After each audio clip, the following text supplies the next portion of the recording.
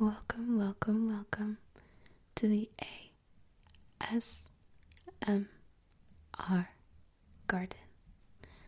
My name is Melly, and tonight I'm so delighted to have you here with me. This episode was suggested by a dear friend of the podcast, Amber. Thank you so much. I've said this many times, and I'll say it many more times before I ever feel like I've said it enough. But your emails, your comments, your reviews, your messages, just you in general, however you exist, is so wonderful to me. And many times when I get a message in whatever form it is, I can really feel the emotions and the excitement or the passion that you all have towards ASMR, and it is so beautiful, and it validates my love for ASMR. So Amber suggested that I read The Little Prince. This is by Antoine de Saint-Exupéry, maybe? I did a quick read through just of the first chapter, and I absolutely love it.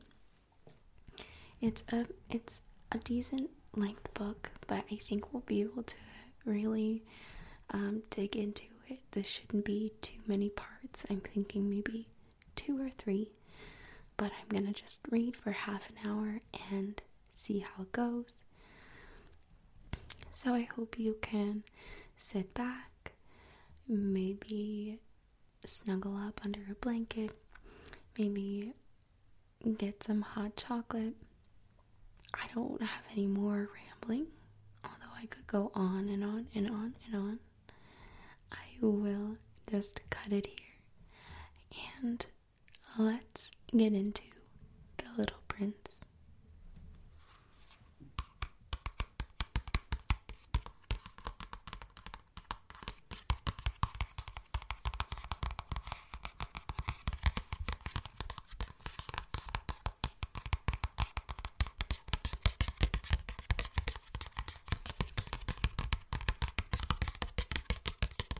I really wanted to read the dedication. To Leon Worth, I ask the forbearance of the children who may read this book for dedicating it to a grown-up. My first and most serious reason is that he is the best friend I have in the world. My second reason is that this grown-up understands everything, even books about children. And my third reason is that he lives in France, where he is hungry and cold. He needs cheering up. If all of those reasons are not enough, I will dedicate the book to the little boy from whom this grown-up grew. All grown-ups were children once, although few of them remember it, and so I correct my dedication to Leon Worth when he was a little boy. Chapter 1.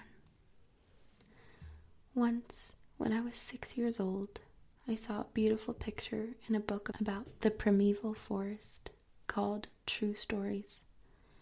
It showed a boa constrictor swallowing an animal. Here is a copy of the drawing. The book stated, boa constrictors swallow their prey whole without chewing it, whereupon they can no longer move and sleep for 6 months digesting it. I then reflected deeply upon the adventures in the jungle, and in turn succeeded in making my first drawing with a colored pencil. My drawing number 1 was like this. I showed my masterpiece to the grown-ups and asked them if my drawing frightened them. They answered, "Why should anyone be frightened by a hat?" My drawing did not represent a hat. It was supposed to be a boa constrictor digesting an elephant. So I made another drawing of the inside of the boa constrictor to enable the grown-ups to understand. They always needed explanations. My drawing number 2 looked like this. The grown-ups then advised me to give up on my drawings of boa constrictors, whether from inside or the outside, and to devote myself instead to geography, history, arithmetic, and grammar. Thus it was that I gave up a magnificent career as a painter at the age of 6. I had been disappointed by the lack of success of my drawing number 1 and my drawing number 2. Grown-ups never understand anything by themselves, and it is rather tedious for children to have to explain things to them time and again. So I had to choose another job, and I learned to pilot aeroplanes. I flew more or less all over the world, and indeed geography has been extremely useful to me. I am able to distinguish between China and Arizona at a glance. It is extremely helpful if one gets lost in the night. As a result of which I have been in touch throughout my life with all kinds of serious people. I have spent a lot of time with grown-ups. I have seen them at very close quarters, which I am afraid has not greatly enhanced my opinion of them. Whenever I met one who seemed reasonably clear-sighted to me, I showed them my drawing number 1, which I had kept as an experiment. I wanted to find out whether he or she was truly understanding, but the answer is always, it is a hat. So I gave up mentioning boa constrictors or primeval forests or stars. I would bring myself down to his or her level and talk about bridge, golf, politics, and neckties, and the grown-up would be very pleased to have met such a sensible person.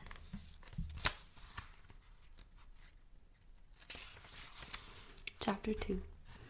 Thus I lived alone, with no one I could really talk to, until I had an accident in the Sahara Desert 6 years ago. Something broke down in my engine, and since there was neither a mechanic nor a passenger with me, I prepared myself for a difficult, but what I hoped would be a successful repair. It was a matter of life or death for me. I had scarcely enough drinking water for a week. On the first night, I fell asleep on the sand 1,000 miles from any human habitation. I was far more isolated than a shipwrecked sailor on a raft in the middle of the ocean, so you can imagine my surprise at sunrise when an odd little voice woke me up. It said, "Please, draw me a sheep." What? Draw me a sheep. I jumped up, completely thunderstruck. I rubbed my eyes, blinked hard, and looked carefully around me, and I discovered an extraordinary little boy watching me gravely. Here is the best portrait I was able to draw of him later. But of course, my drawing is not half as charming as its model. It is not my fault. I had been discouraged by grown-ups in my career as a painter when I was 6 years old, and I hadn't learned to draw anything with the exception of boas from the outside and boas from the inside. I therefore stared in total astonishment at this.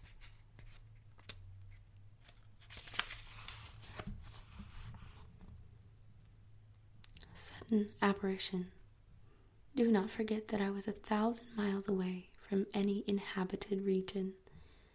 But my little chap did not seem to be either lost or dead, tired or dying of hunger, thirst, or fear. He did not look like a child lost in the middle of the desert, 1,000 miles from any inhabited region. When I finally managed to speak, I said to him, "But what are you doing here?" Whereupon he repeated softly and gravely, "Please draw me a sheep." When a mystery is too overpowering, one dare not disobey. Absurd as it seemed to me 1,000 miles from any human habitation, and in danger of death, I took a sheet of paper and my fountain pen out of my pocket. But I suddenly remembered that my studies had been concentrated on geography, history, arithmetic, and grammar, so I told the little chap, a little crossly, that I did not know how to draw. He replied, "That doesn't matter. Draw me a sheep." Since I had never drawn a sheep, I drew for him one of the two pictures I had drawn before, that of the boa constrictor from the outside, and I was astounded to hear the little fellow saying, "No, no, I don't want an elephant inside a boa. A boa constrictor is a very dangerous creature, and an elephant is very cumbersome. Everything is very small where I live. I need a sheep. Draw me a sheep." So I drew. He looked at it carefully and said, "No, that one is already very sick. Draw me another one." And I drew. My little friend said gently and indulgently, "Don't you see that is not a sheep? It is a ram. It has horns."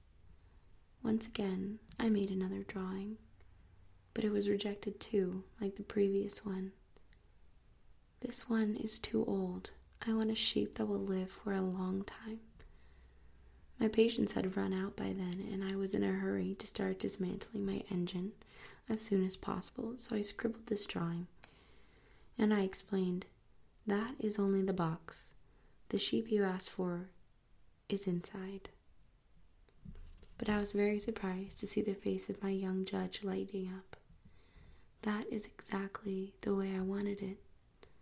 Do you think the sheep will need a lot of grass?" "Why?" "Because where I live, everything is so small. There should be enough grass for him. I have given you a very small sheep." He bent his head over the drawing. "Not so small that... Look, he has gone to sleep." And that is how I met the little prince. Chapter 3. It took me a long time to find out where he came from. The little prince who asked me so many questions never seemed to hear mine. It is thanks to the odd world here and there that everything was revealed to me. For instance, when he saw my aeroplane for the first time, I shall not draw my aeroplane, that would be far too complicated for me. He asked me, "What is that object?" "It is not an object. It flies. It is an aeroplane. It is my aeroplane." And I was proud to be able to tell him that I could fly. He cried out, "What? You dropped down from the sky?" "Yes," I replied modestly. "Oh, that is funny." And the little prince broke into a lovely peal of laughter, which annoyed me to no end. I like my misfortunes to be taken seriously. "So you too come from the sky? From which planet?" I immediately perceived a ray of light in the mystery of his presence and at once questioned him. "So you've come from another planet?" But he didn't reply. He nodded gently whilst gazing at my aeroplane. "It is true that on that you can't have come from very far away." And he sank into a long reverie. Then, taking my sheep out of his pocket, he contemplated his treasure. You can imagine how my curiosity was aroused by this half-confidence about the other planets. So I tried to find out a little more. "Where do you come from, my little fellow? Where is this where I live, of which you speak? Where do you want to take my sheep?" After a thoughtful silence, he replied, "What I like about the box you have given me is that he can use it at his house at night." "Of course, and if you are good, I shall also give you a rope to tie him up during the day, and a post to tie him to." But the little prince seemed shocked by my proposal. "Tie him up? What a funny idea. But if you do not tie him up, he will wander off and get lost." My friend burst out laughing again. "But where would he go?" Anywhere. Just straight ahead. Whereupon the little prince remarked gravely, "It wouldn't matter. Everything is so small where I live." And perhaps a little wistfully he added, "Straight ahead of oneself, one cannot go very far." Chapter 4. Thus I had learned a second very important thing, that his planet of origin was scarcely larger than a house. But that did not really surprise me very much. I knew full well that apart from the large planets, such as Earth, Jupiter, Mars, and Venus, which have been given names, there are hundreds of others which are sometimes so small that it is difficult to see them through a telescope. When an astronomer discovers one of them, he does not give it a name, but a number. He might call it, for example, Asteroid 325. I have serious reasons to believe that the little prince's planet of origin was the asteroid known as B612. This asteroid has only been observed once through a telescope by a Turkish astronomer in 1909. At the time, he organized a great demonstration of his discovery at an international astronomical congress, but because of his Turkish attire, nobody believed him. Grown-ups are like that. Fortunately for the reputation of asteroid B612, however, a Turkish dictator imposed a European costume upon his subjects under pain of death. So the astronomer repeated his demonstration in 1920, dressed in an elegant suit, and this time, everybody was convinced. If I have told you these details about asteroid B612 and revealed its number to you, it is on account of grown-ups. Grown-ups love figures. When you talk to them about a new friend, they never ask questions about essential matters. They never say to you, "What does his voice sound like? What games does he prefer? Does he collect butterflies?" They ask you, "How old is he? How many brothers does he have? How much does he weigh? How much money does his father earn?" It is only then that they feel they know him. If you were to mention to grown-ups, "I've seen a beautiful house built with pink bricks, with geraniums on the window sills and doves on the roof," they would not be able to imagine such a house. You would have to say to them, "I saw a house worth £100,000. Then they would exclaim, "Oh, how lovely." Thus, if you said to them, the proof that the little prince really existed was that he was enchanting, that he laughed, and that he wanted a sheep. Now, when you want a sheep, it proves that you exist. They will shrug their shoulders and will treat you as if you were a child. But if you say to them, the planet he came from was asteroid B612, then they will be convinced and leave you alone with their questions. That is the way they are. One must not hold it against them. Children show great understanding towards grown-ups. But of course, for those of us who understand life, we could not care less about figures. I should have liked to start this story like a fairy tale. I should have liked to say, once upon a time there was a little prince who lived on a planet scarcely bigger than himself, and who had need of a friend. For those who understand what life is all about, it would have seemed closer to the truth.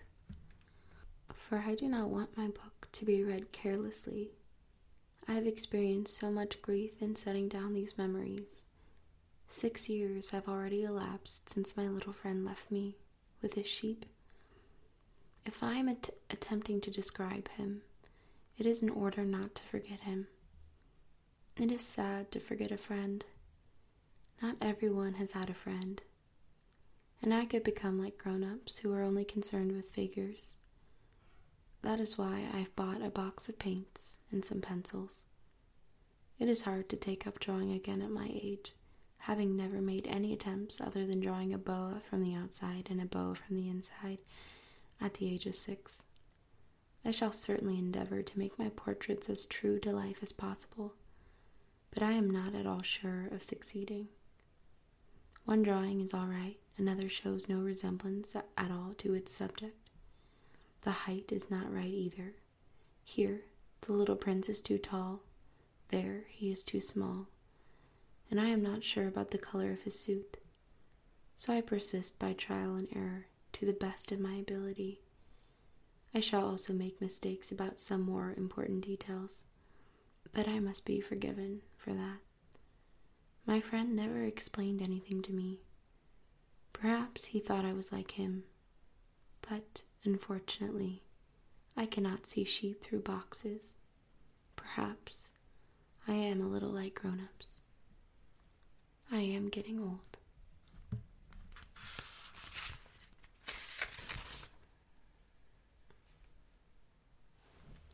Chapter 5. Each day I learned something about the planet, about the little prince's departure from it, about his journey. The information would come very slowly, following the course of the little prince's thoughts. Thus it was that on the third day I heard about the catastrophe of the baobabs.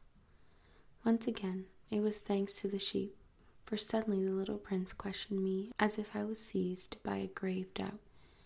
It is true, is it not, that sheep eat little shrubs? Yes, that is true. Ah, I'm glad. I did not understand why the fact that sheep eat shrubs was so important, but the little prince added, therefore, they also eat baobabs? I pointed out to the little prince that baobabs are not little bushes, but trees as tall as churches, and that even if he were to take a whole herd of elephants with him, the herd would not be able to eat up one single baobab. The little prince laughed at the idea of a herd of elephants. One would have to pile them up on top of the other. But then he remarked wisely, before they grow to such a size, baobabs start out being small. That is true. But why do you want your sheep to eat such small baobabs? He answered me.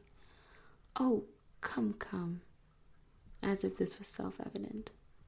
I had to exert considerable mental efforts to work the problem out for myself. It seemed that on the little prince's planet, as on all planets, there were good plants and bad plants.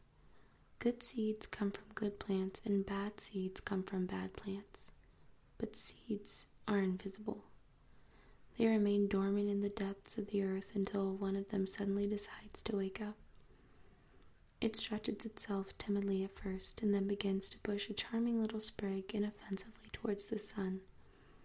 If it is merely a sprout of radish or a sprig of rosebush, it can be left to grow as it wishes. But if it is a weed, it should be torn out at once, as soon as it is recognized. It so happens that there were some terrible seeds on the little prince's planet. There were baobab seeds. The soil of the planet was infested with them. But if you intervene too late, you will never get rid of the baobab. It spreads over the entire planet. Its roots bore clear through it. And if the planet is too small, and if there are too many baobabs, the planet explodes. It is a question of discipline, said the little prince to me later. When you have finished your toilet in the morning, it is time to attend to the planet's toilet with great care. One must pull out the baobabs very regularly as soon as they can be distinguished from the rose bushes they resemble so closely when they are very young. It is very tedious work, but also very easy. And one day he advised me to try and make a beautiful drawing so as to impress all this upon the children where I live. He said to me, if they travel one day, it might be of use to them. It may be convenient sometimes to pull off one's work until another day, to put off one's work until another day. But in the case of the baobabs, it is always catastrophic to do so. I knew a planet inhabited by a very lazy man. He had neglected 3 little bushes. So basing my work upon the description of the little prince, I made the drawing you have just seen.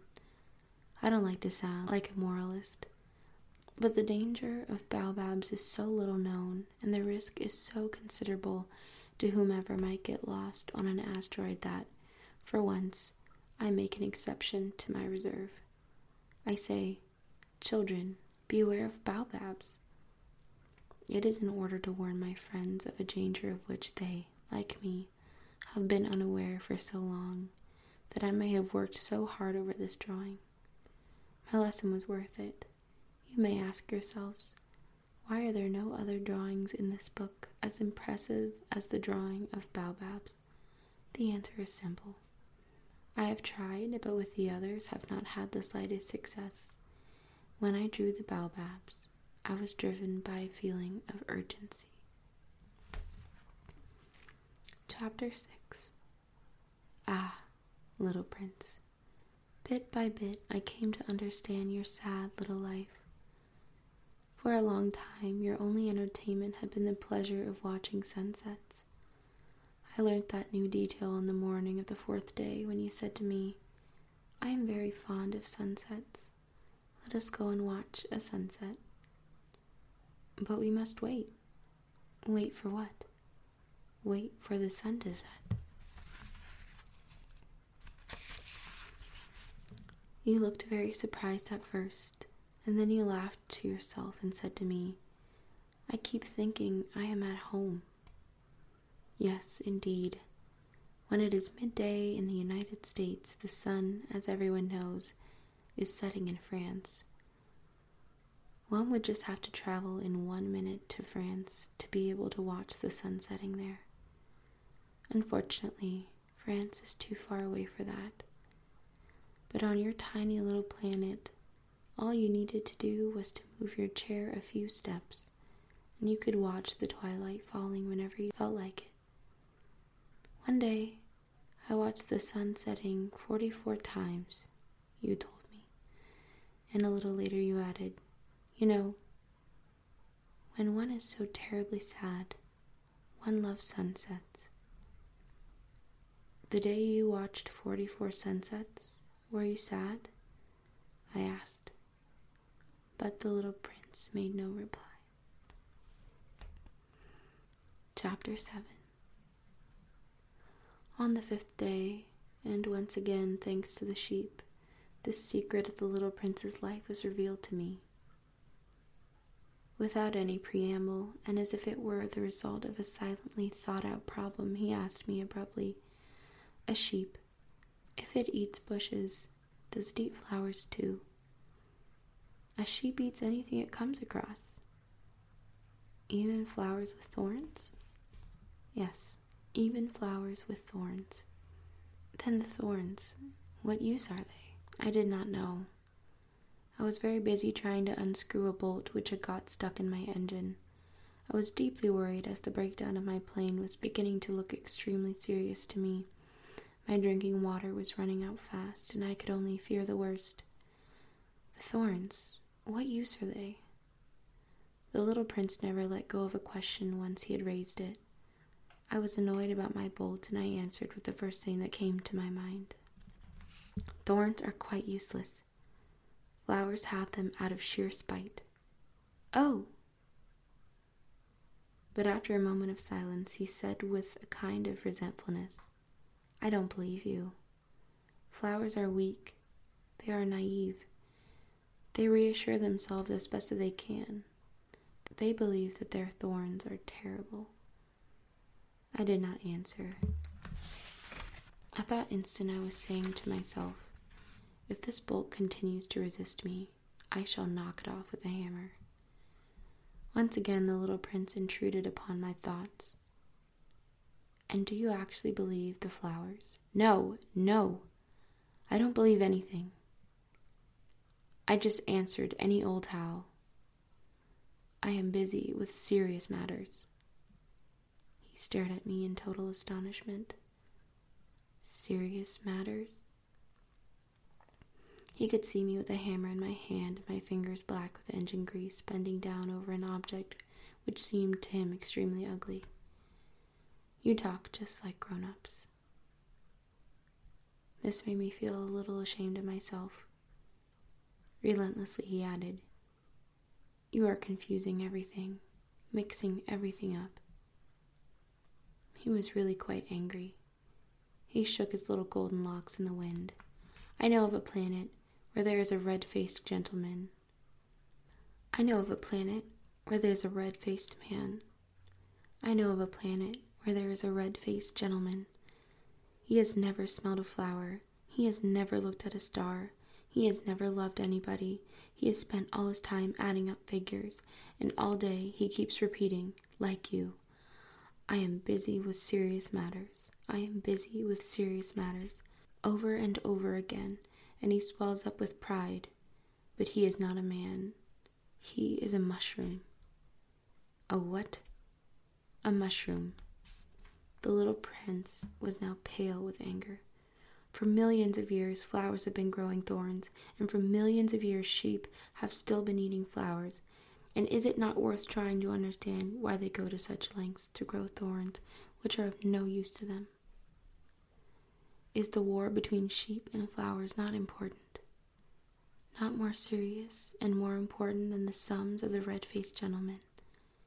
And if I know of a flower which is unique in the world and grows nowhere other than on my planet, and that a small sheep can destroy it with a single bite, just like that, one morning, without realizing what it is doing, is that not important?" He blushed and continued, "If someone loves a flower of which there is only one on the millions and millions of stars, it is enough to make him happy when he looks at them, for he can say to himself, 'My flower is somewhere out there.' But if the sheep eats the flower, it is for him as if, all of a sudden, all the stars went dark. And you think that is not important." He could say no more because he was overcome with tears. Night had fallen. I had dropped my tools. I couldn't have cared less about my hammer, my bolt, thirst, or death. There was on a star, a planet, mine, the earth, a little prince to be comforted. I took him in my arms and rocked him gently. I said to him, "The flower you love is in no danger. I shall draw you a muzzle for your sheep. I shall draw you a fence for your flower." I did not really know what to say to him. I felt very awkward. I did not know how to reach him, how to catch up with him. The land of tears is so mysterious.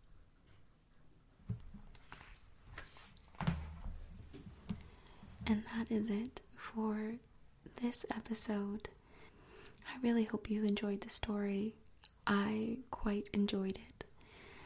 And I feel like I've got so much to think about. I hope you are all resting well, that you have also been moved by this book the same way that I have. And I hope that you will tune in for the next portion of the book whenever that comes out. Have a wonderful, wonderful, wonderful evening. Sleep well, and good night.